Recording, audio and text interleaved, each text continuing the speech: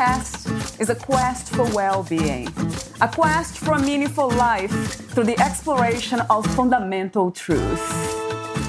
Enlightening ideas, insights on physical, mental, and spiritual health.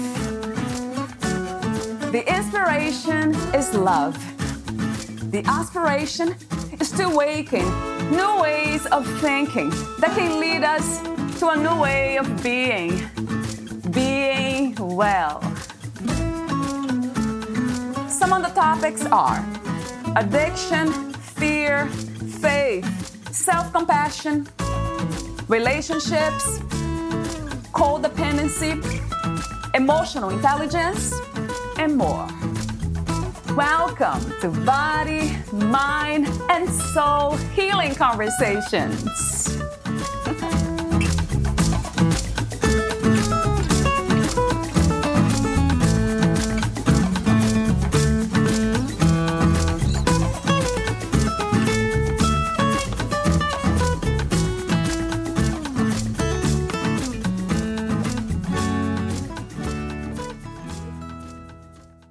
Suicide prevention is usually focused on the individual and within the context of mental health illness, which is a very limited approach. The fact that 1 in 6 Americans takes a psychiatric drug is critically important to take note. However, suicide and substance abuse is also linked. The CDC report shows that among those suicide deaths, which had a toxicology test, almost 80% had one or more substance in their system, with alcohol being the most common. Overall, in the United States, illicit drug use has been dramatically increasing, marijuana and opioid use especially. Why is there such a high demand for these drugs?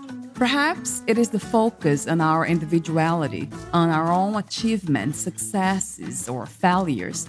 The focus on detaching from the pain we feel rather than reassessing the way we think and the way we live our lives. Perhaps it's the focus on solving our own problems alone rather than connecting with others who can help us understand that it's not my problem, but our problem. Part of this statement was written by Monica Swan.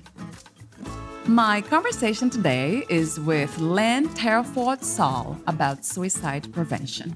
Lynn is a psychologist with a holistic specialization, and it is a certified drug and alcohol counselor in private practice for over 25 years.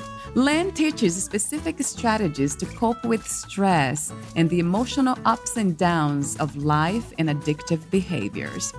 In fact, she wrote Intentional Joy, How to Turn Stress, Fear, and Addiction from a Mind, Body, and Spirit Perspective.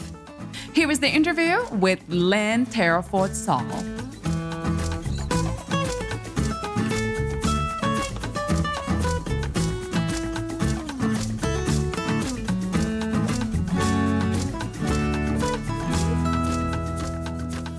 In your own words, who is Lynn Terraford-Saul? Well, that's a big question. Right. So there's a personal, life that I have, and there's a professional life. Which, do you want me to just say a little bit about both?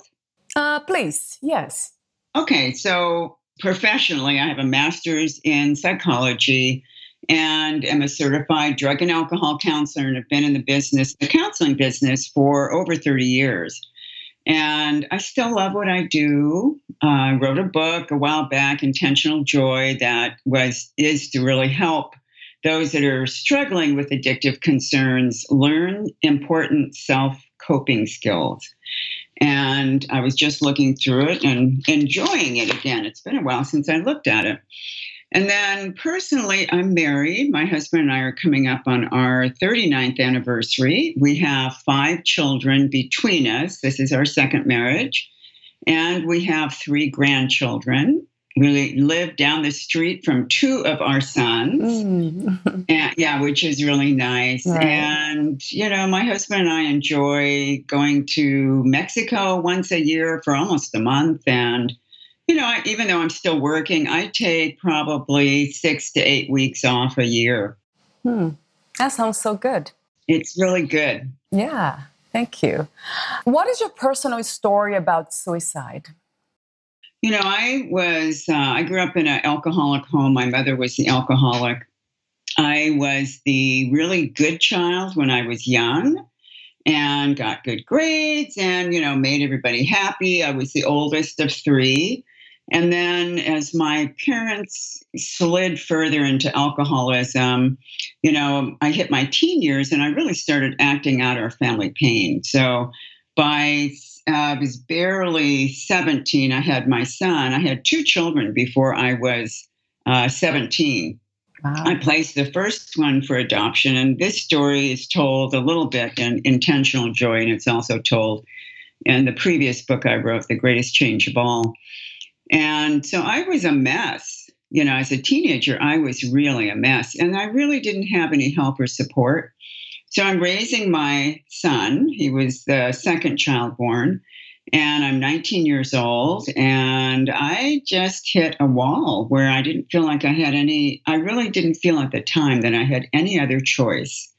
The pain that I was living within was so great that, there was no logical thinking about, what's going to happen with my son, how is my family going to be affected. I just wanted to end that pain. And I had no skills. I had no skills, no self-care skills at that time. So, that led to a really painful decision. And I'm grateful, very grateful I survived. And as I tell other suicide folks that are contemplating suicide, I don't think there's really any escape. I think we probably just take ourselves right with us. And so let's figure it out here. And every suicide survivor I have ever talked with feels the same way. This is interesting. I have been talking a lot about addiction, and I see that a lot of the reasons to become an addict, it's always emotional pain. This is the one of the main reasons, trying to cope, survive emotional pain. Mm-hmm. And I see with suicide survivors too, or people who do commit suicide, they're trying to get rid of that pain. Yes. They don't know how. Yeah. So you list some reasons for high suicide rates.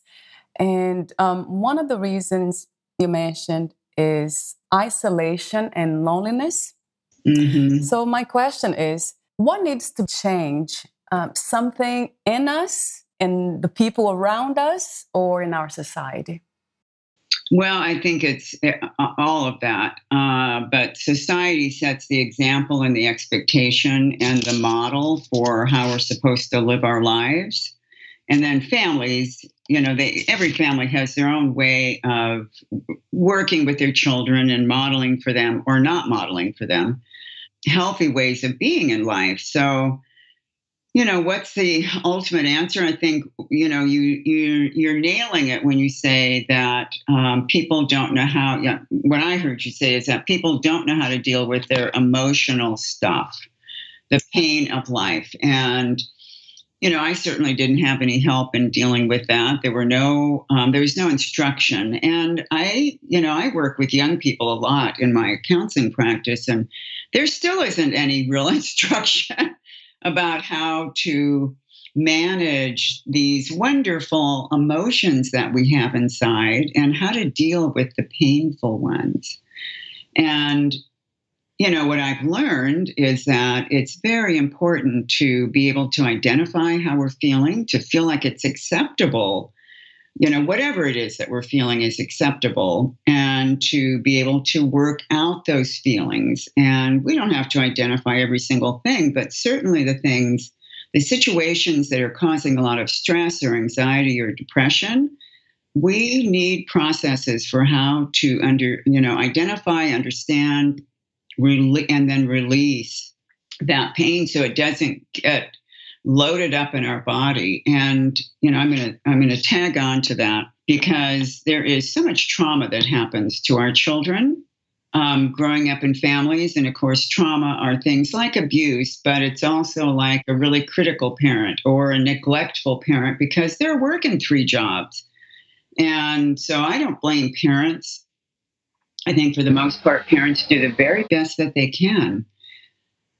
However, if they don't have the skills on, what are you feeling today, hon? I'll ask my granddaughter. She hates this question, actually. But I ask my granddaughter, look at the feeling chart and tell me, how are you feeling today? And she's, well, don't make me do that, Nanny. That's funny. It is. But when she does it, she feels better. And, it's a 2-minute process. So that's kind of an easy one with little people, is just to help them identify how they're feeling. Yeah. And I think also natural resistance to going inside. I don't want to feel that. Right. And so, the wall goes up and, I don't make my granddaughter do this all the time, but when I can see that she is struggling with something, I will ask her to, go over and look at the feeling chart and just, see if she can see which feeling she's having, and then let's talk about it for a minute. And it's no big deal. I mean, we don't make any big deal about it. Yeah. I like that, Len, this method. You also mentioned internet and social media being one of the reasons for suicide rates to be high. So my question is, what is your advice to deepen internet and social media connections? Well, I'd really rather I think we're plenty deep on the social media, internet connections. I think a big part of the solution is more face-to-face, in-person connection, because that feels very different than when we're connecting online. Not that connecting online isn't good. I think it is. I think it's more about how much, and being, really clear that you're in charge of your time and not allowing the internet, social media, Facebook, Instagram, etc., to be in charge of us. Yeah. And because that personal time, with other people is a different experience. Yeah, I agree. Mm-hmm. But you don't suggest that we stop interacting online, do you? No, I don't. I don't think it's a reasonable expectation. Right. But if we are in trouble with it, then yes. And one of the suggestions I make is, if you're spending, notice how much time you are spending. If you're spending 2 or 3 hours on the internet every day and you're feeling really stressed and anxious, give yourself an hour away. Instead of spending 2 or 3, spend 1, and do that for a month and see how you're feeling different, and use your time to do something that's more nourishing or replenishing, perhaps, like taking a walk, doing some artwork, piddling in the garden, hanging out with a friend. Do something different with that time, because what happens with the internet and any technology is it really hijacks the brain. Any addictive activity hijacks the brain over time. And the more we do it, the more the brain goes, gotta have it, gotta have it, gotta have it. Yes. I like the idea of balance. Yes. Yes. And I feel like the internet, because I love being on the internet, writing and talking to people and stuff. But I feel that my body is not involved, just my mind. And that's not good. That's a good point. We should connect body and mind, and hopefully spirit too, right? I'm going to be asking you that question later about spirituality. Okay. The other reason you mentioned is for the number of people in the world. You say there are more people everywhere, but not necessarily ones we know, like, trust, or who value us. So my question is, do you feel that human values are declining? I don't know about that. I know that I see that question, and I see that in, the media. And I don't know, are values really declining, or is it just that what would be the answer that really feels accurate to me here? Right. When I think about all the people on my block, for example, And they all look to me like their values are pretty much in place. Now, I don't know what's going on behind closed doors, but in terms of, you know, they are greeting each other. And, you know, if there was a problem, I know my neighbors who I don't know well, but I know that they would be there if there was a problem on our block. So I think the human values are they're pretty solid.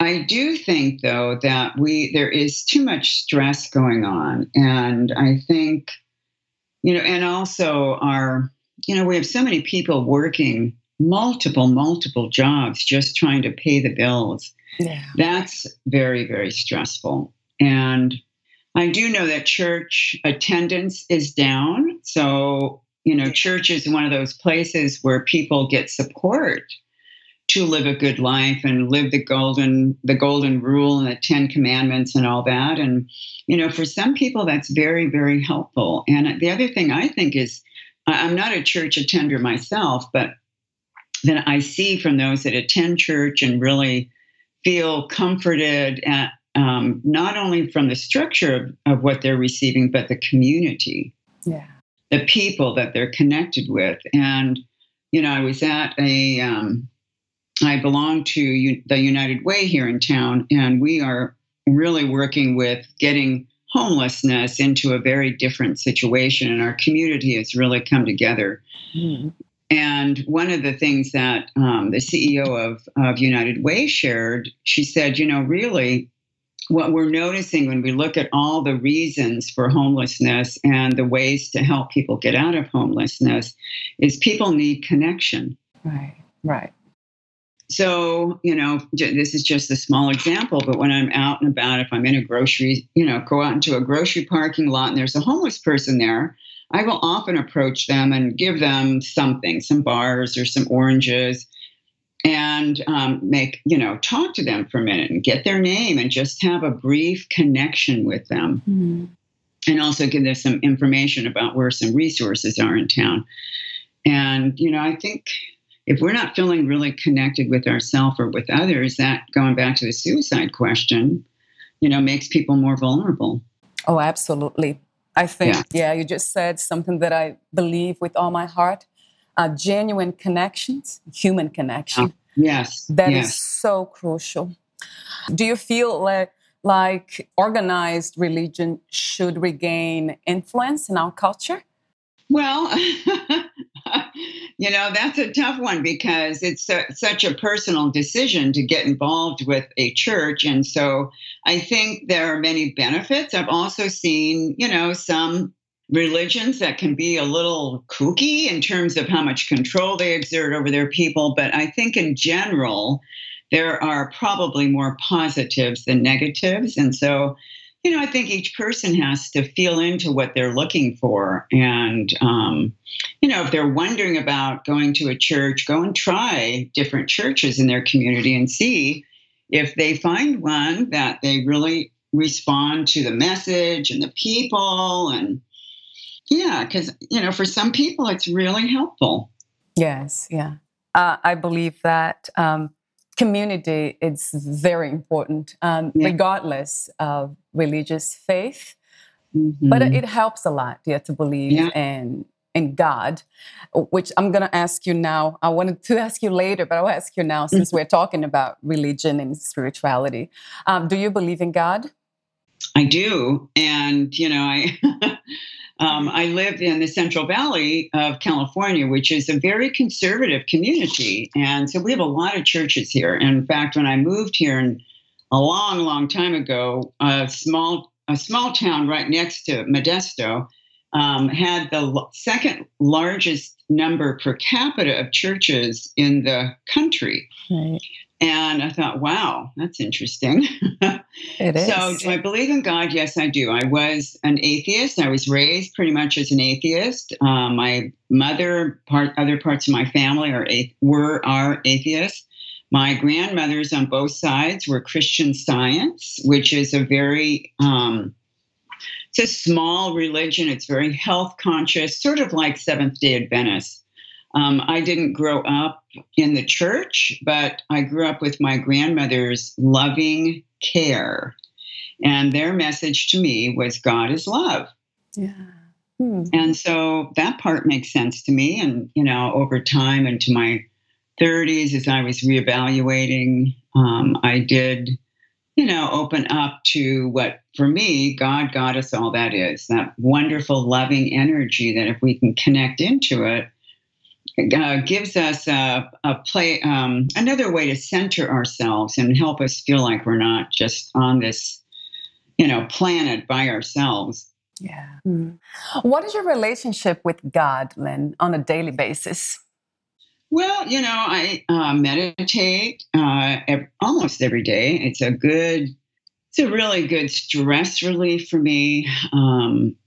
And during that meditation time, I usually have some kind of a conversation. I'm I'm a little more metaphysically oriented than traditionally oriented, but I draw from all kinds of religions. So I take some of Christianity, some of Buddhism, and it's that, to me, it's that warm, centered feeling that I get inside when I'm meditating or praying that helps me to feel love.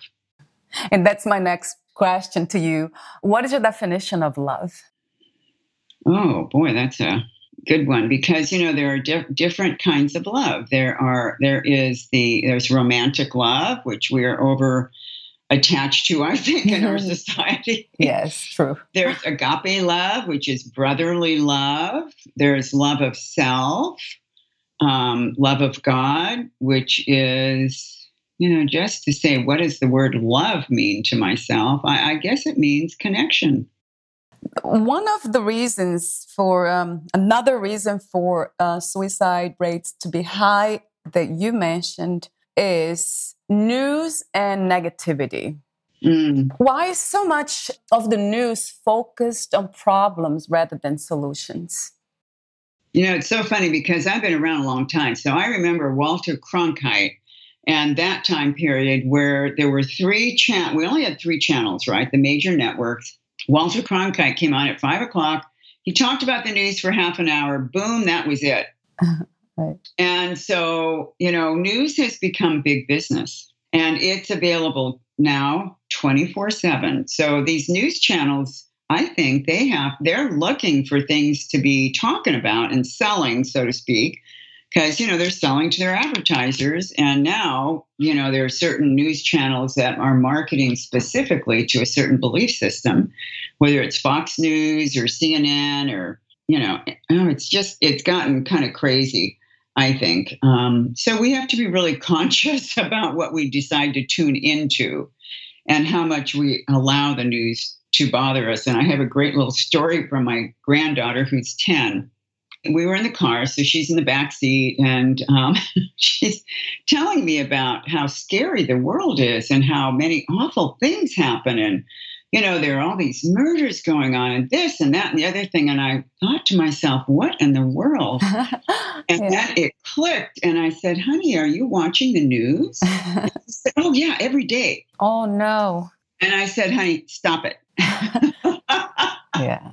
And then we talked about, really, now think about it. Yes. And he just educated her a little bit about why the news is the way it is, about the fear and negativity, and then asked her to remember that, most of the people in her family are good, her neighbors good, her kids at her school, they're good kids. And so really, most of the world is good. Mm-hmm. The news just happens to show us those things that are either negative or scary. So we have to really limit what we watch. Yeah, that's great. What you advised her to do. Why do you think people expose themselves to any kind of negativity? Yeah. I think about little kids, and when we're born and the first few years, we are happy for the most part. We're just ourselves. We want to be active. We want to play. And those are children that are not being plugged into technology all the time. Yeah. But by nature, I think kids are pretty happy, pretty positive, pretty loving. And then I think over time, as we're being socialized, and I'm not saying this is right or wrong, I'm just saying it's the process, we learn not as little people not to pay so much attention to our sensing and our feeling and our body awareness. We learn to live more in our head with our thoughts. And, it's part of the developmental process. Our brain is evolving, and the front part of our brain, the executive function, is developing. So that's good. We need that executive function. But over time, whatever we focus on is what gets bigger.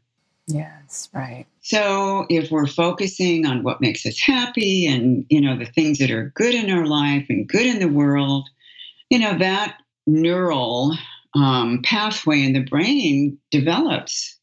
And if we're focused on negativity and fear and stress, then that tends to take more and more of our attention. We really have to fight hard. I have to work every day to keep myself on the happy, hopeful place, because there's just a lot of there is a lot of negativity in the world that we see now because of all the screens. Yes. No, you're right. But it takes awareness, like you just said. Yeah. We have to be aware that it's not a good thing for us to expose our minds to any kind of negativity. Yeah. Going back to something interesting you said about developing the rationality part of the brain, I think I see a lot of times that we don't connect the rational with the emotional. So that could help, like emotional intelligence, it's called. That helps a lot if we develop that kind of intelligence, that part of the brain. And mindfulness. We see that word mindfulness a lot now. Yeah. And it's, like you're saying, it's about developing awareness and connecting our thoughts and our feelings in our body, kind of being aware of all of those, and learning practices like breathing practices or movement practices that help develop self-awareness. So the last reason you mentioned for suicide rates to be high is celebrity envy, the search for perfect kind of life. What distinguishes healthy admiration from envy? Well, that's a good question. And, there's nothing wrong with a little envy. I don't, envy is just an emotion. So I don't want to demonize the word envy or jealousy. I think we're afraid of those words because we don't want to feel those feelings. And I think they're just feelings, and they help us if we're aware that we are feeling envious, let's say, of some particular celebrity. Then, a question for us to check into is, well, what's going on in their life that I really would like to be seeing in my own life? Yeah. And I think we're a little cuckoo with the celebrity-ness of our world, where, we instead of honoring, people who are really doing wonderful things in science or math or history or from a philanthropical standpoint, instead we give a lot of attention to the show, what I call the show and the go. Look at how beautiful I am. Look at how many wonderful things I own. Yeah. I think it's very, it's not good for us. I agree. Because most of us are not going to become celebrities. So let's focus on making our own life the best it can be. And I will share a quick thing again about my granddaughters. I have a 17-year-old granddaughter and a 10-year-old granddaughter. And, the little one, because she's the younger one, struggles with the ease and the intelligence and the athleticism of her older sister. And that's kind of normal for a second child. And I tell my little one, Shelby, honey, it's your job to be the best you can be. Grace, the older, granddaughter, that's her job to be the best Grace she can be. And we all want to just be the best that we can be. It's my job to be the best that I can be. So trying to help her not compare so much, because that's what part of what that celebrity glamour envy thing is about, is we're comparing ourselves to someone that is very escalated, pedestalized in our society. And, that person, that celebrity may be a lovely person. You don't even know. You're never going to know because you're not going to get to know that person. Yes. Yeah, we will never get that close to them to know them too well. Right. And why do we want to? Yes. You said we are afraid to fear. It's like the fear of fear. Yeah. We're afraid to be afraid. Right, yeah. right. To be vulnerable, Yeah. right? That's probably the main issue. Yeah, for men and women, it's a little different. Men are, because I work with a lot of young men and they have taught me how they feel.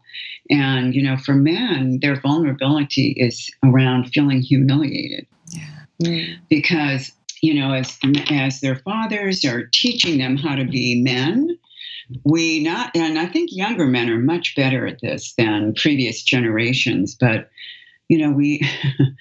I have seen so much where men and moms do it too. They use guilt or shaming to teach their children right from wrong. And, this is kind of a setup for how we start getting so negative, viewing the negative too, because if we are telling our child what it is we don't want, rather than what it is we want, it sets up kind of looking for that, following through with the negativity. I'm not saying this very well, but anyway, young men and men, I think, the most challenging emotion they will say is anger. But really, when we get into it, it's feeling vulnerable, like you said, and that comes often from feeling the possibility of humiliation. Right. And for women, what would that be? What would the fear be? Well, I think this is all human beings. We fear not being good enough. And, how do we know we're good enough? We tend to look outside of ourselves in order to validate, whether we're good enough. Do I have enough friends? Do I have enough pretty clothes? Am I overweight? Women struggle with, so much body image and all of that. So, and I see a lot more anxiety today than I used to. I see that people are feeling a lot more anxious. Yes, and you believe that comes from lack of self-acceptance or self-knowledge? I think it comes from looking outside of ourselves too much, and also the stress of life, which is more intense. We have a lot of change going on. We have a lot of change in roles. For example, men, it used to be pretty cut and dry. They were the head of the household. They worked outside the home. They paid, maybe the wife paid the bills, but they brought the money in. Yeah. And now, women are working, of course, and have been for a couple of generations, but they're often head of household, even though they have a husband. So, and men, I think, are kind of in this place of, what is my role? Who am I as a man in this society? Women are feeling empowered, and good for them, because I've been a supporter of women's empowerment since the 70s. But I notice I'm kind of feeling for the guys these days. I understand the genders and the differences, but I tend not to focus on that. I focus on the needs, psychological, spiritual needs that we have. Yeah, I think probably because of the length of time I've been on the planet, I've seen, so much evolution from, women in the 60s and 70s not feeling any sense of ability to act, and really kept down. If you look at the old TV programs, Dick Van Dyke or, Father Knows Best, you see the real role divisions that were happening in the 50s and 60s. And now younger people, I don't know how old you are, but younger people do have exactly what you're talking about, more of a generic sense of needs. Yes, right. That's a good thing. Yeah, I guess so. I never connected with humans this way. I never saw like men, women being different. I always treated them like, okay, you're like me. We're just human beings here, trying to make the best we can, right? Yeah. Yes. You wrote, we don't change from negative to positive overnight. Retraining our brain to be more of a friend and less of an enemy takes time, practice, and patience. Pick one of the happiness books or apps, or just start with one phrase. This is great. I love this that you wrote. May I be free of suffering. May I be healed. May I be happy. So, and then you say, repeat throughout the day whenever you're feeling gloomy. Yeah. So, what are some of the books you recommend for this great dose of happiness? Well, I have a couple of favorites. One is Happiness Now by Robert Holden, and he's someone that follows the Course in Miracles. And I don't know if you're familiar with the Course in Miracles, but that is the spiritual program that I have felt most aligned with. So it's, he talks about the research about happiness, and he did a group. It was a happiness group. That's what he called it. And when he brought the people into the group to start the program, he would send them home with a homework assignment to do something that made them happy every week. And every week they would come back and they wouldn't have done their homework. And so he's a great, easygoing, but really, really sharp guy. Anyway, he got really puzzled about that. Mm-hmm. And he goes into that example in the book, our resistance to allowing ourselves to be happy. We have resistance to that. And I think, and I'm sure he says it, it has to do with we feel we're unworthy. Right. Well, why do we feel we're unworthy? When we're born, and those little people, they think they're worthy of everything. But somehow we sort of lose that in the socialization process of growing up. Right. Not being worthy of happiness. I see you're trying to connect that with children, right? That they feel like they can be happy or unhappy at any time. Yeah, it doesn't matter. Yeah, right. I like the sense of responsibility for our emotions, like being aware of them and expressing them in a responsible way. Because if we are not aware, then our emotions could be highly destructive. And this is interesting what you said about not feeling worthy of happiness. I don't believe in happiness. I believe in contentment and meaning. And I think that's not the same. Maybe joy too, which kind of, for me, is a combination of having meaning, purpose, and peace. Mm-hmm. So you kind of in alignment with reality as it is. So there's a lot of acceptance, gratitude, appreciation, but not really. Because happiness, I think, has been connected with pleasure. And a lot of times pleasure, everything that brings us pleasure will also destroy us in many ways. So, well, we can take it to the extreme, right? Right. Yeah, because it's the core of the experience of the human beings, right? Just to get addicted to everything. Right. So. Well, especially Americans. I don't know about, other countries. I only know Americans. Oh, in Brazil too, everywhere. No, it's just human. It's just human. Yes. Yeah, I think that's a really good point. And Robert Holden, he has I'm going to share a quote from him. He says, "There's a world between searching for happiness and choosing happiness." Right. Okay. And he goes into it's really from the Course in Miracles, and from what I've learned, we can't expect to be jumping up and down with joy every moment. That is really unreasonable. But to be able to choose to do the things that help us move towards happiness and experience more happiness, that's a reasonable expectation. And then to do the practices that encourage feeling better, feeling happier, like meditation, prayer, exercise, yoga, breathing, singing, listening to really good music. Those things encourage happiness. Yes. Oh, yes. And I believe in also appreciating the simple pleasures, like, when you're eating like a very sweet apple and you just take that moment. Like the apple is good for you and it's also tasty. So it's a great thing, right? To be appreciated, I think. totally agree. Instead of appreciating the ice cream. That's not good for you. Well, the ice cream is good too sometimes. Well, sometimes, yeah, that's the key word.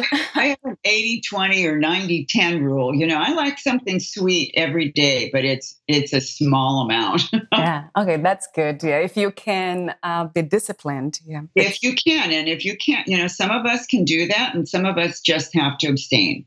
So we have to kind of figure out where we sit on that spectrum.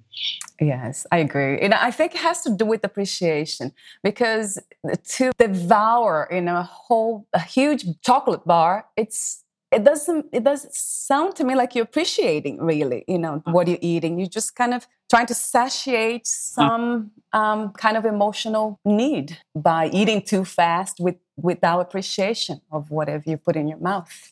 Well, and I think that's a really good point that goes back to something we talked about earlier, which is how do we learn to deal with our emotions? And, because I work so much with addictive concerns, that is learning how to, I use the phrase manage our emotions, but it sounds a little business-like or clinical. And really it's about developing emotional awareness and some skills to be able to accept how we feel.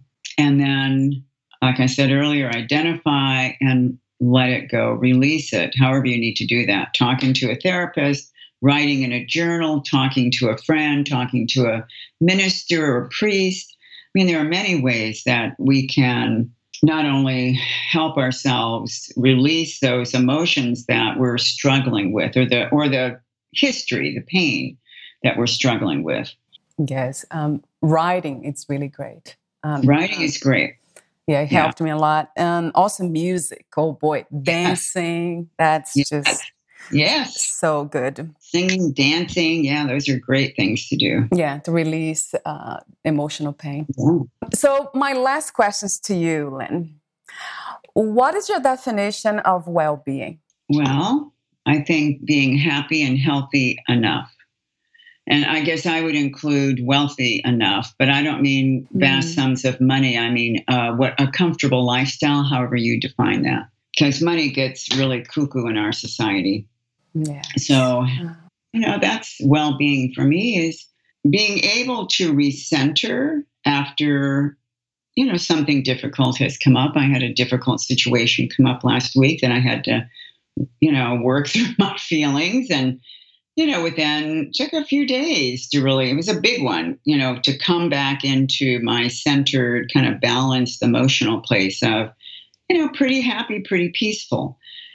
Did I answer your question? Yes, I like what you said about resilience and inner strength, just become tougher, right, inside. So we bounce back faster when something happens to us, unexpectedly especially. Yeah. So far, you're the first person who mentioned money, connecting money with well-being. And that is so true, because money is important. Yes, it is. Right? To kind of buy the right kinds of food, like, organic food's better for you than conventional produce. Let's say living close to nature, it's another thing, instead of living in big cities. So all this takes money. It does. It does. I'll tell you, we are, societally, we are struggling with the skewedness of the very, very wealthy and the middle class shrinking, and the, lower income folks. Those people are really still very much struggling after the recession of 2007, 2008. People are still struggling. And part of that has to do with rents are really, really high. There's not enough affordable housing, and, jobs since, I don't know if it was in the early 80s, but companies, there was a law that went into place that companies had to they had to cover their employees' insurance, right? Give them benefits. And when that law came into place, then companies started limiting the amount of hours that they would hire someone. So full-time has become less and less the norm, and part-time is the norm more now. And then, people are working 2 or 3 jobs just to cover their bills. Yeah, that is tough. Oh. Another thing is balancing what we do, because if we make money from things that cause us stress, a lot of stress, then affects our well-being too. Oh, it So does. we got to create the balance of being having satisfaction with what we do and also making enough money Yes. to promote well-being for ourselves and our families. Wow. Yeah. What leads me to my next question to you. What is your definition of success? Yeah. Well, my definition of success is, I feel like I have a really successful life. So for me, success is I have satisfying work, I have good relationships, I have a, loving, good relationship with my husband of for almost 40 years. I have friends, and we have a paid off home, which is really good. We have no debt. That we live really a pretty stress free life, except for this inner stress that I create for myself because I overcommit and tend to do too many things because I love helping and I love being part of the community. So that's always my challenge, is to have enough replenishment time. But I think it's a good question for everyone to check in with themselves about, how do I define success? And the other question I have people ask themselves when it comes to money, because I'm a certified money coach and work with women primarily and some couples about their relationship with money, is how much money is enough for you? In terms of how much money would you like to see yourselves make each year? And what's the lifestyle you'd like to have, balanced with how hard are you willing to work? And, what is it, what's the cost? Yeah. That great questions. Yeah. For them. Well, I think all those things I mentioned, my husband retired a few years ago, and I have no interest in retiring.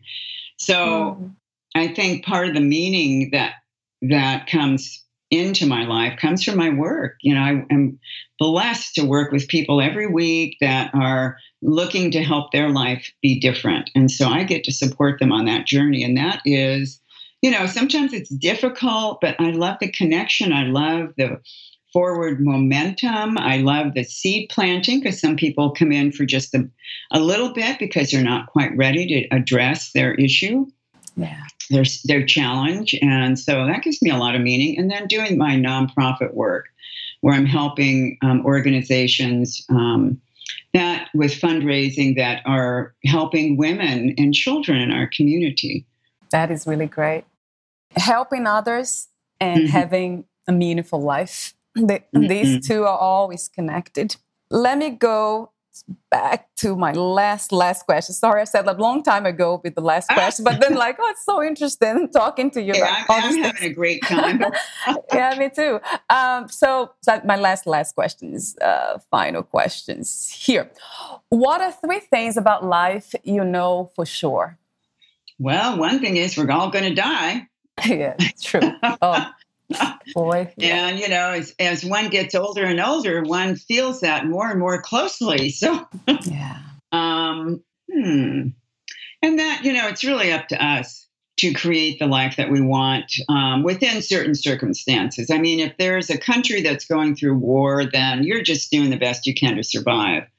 There are certain circumstances where we are forced to make do and to limit our possibility.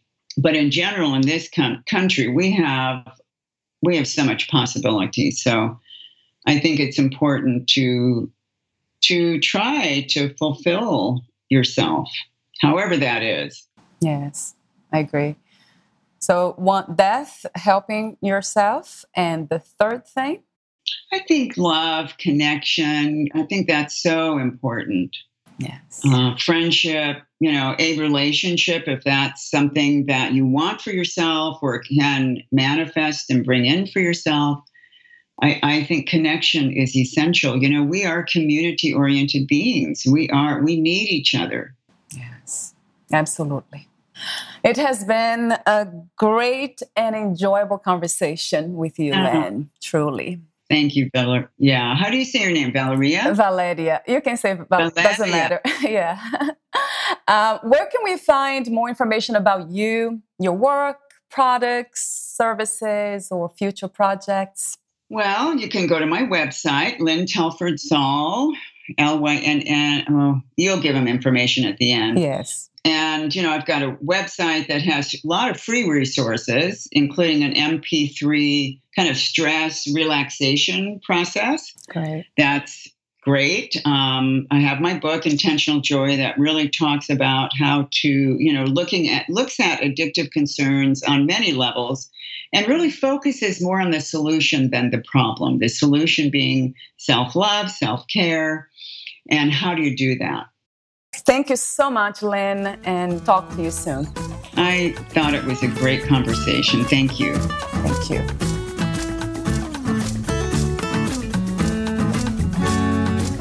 Thank you for listening. To learn more about Lynn Telford Saul, please visit her website, addictionmodesto.com. To learn more about this podcast, please visit fitforjoy.org/podcast. I want to thank the Patreon members, Lawrence McGrath, Mark Basden, and Terry Clayton. Thank you again for listening, and bye for now.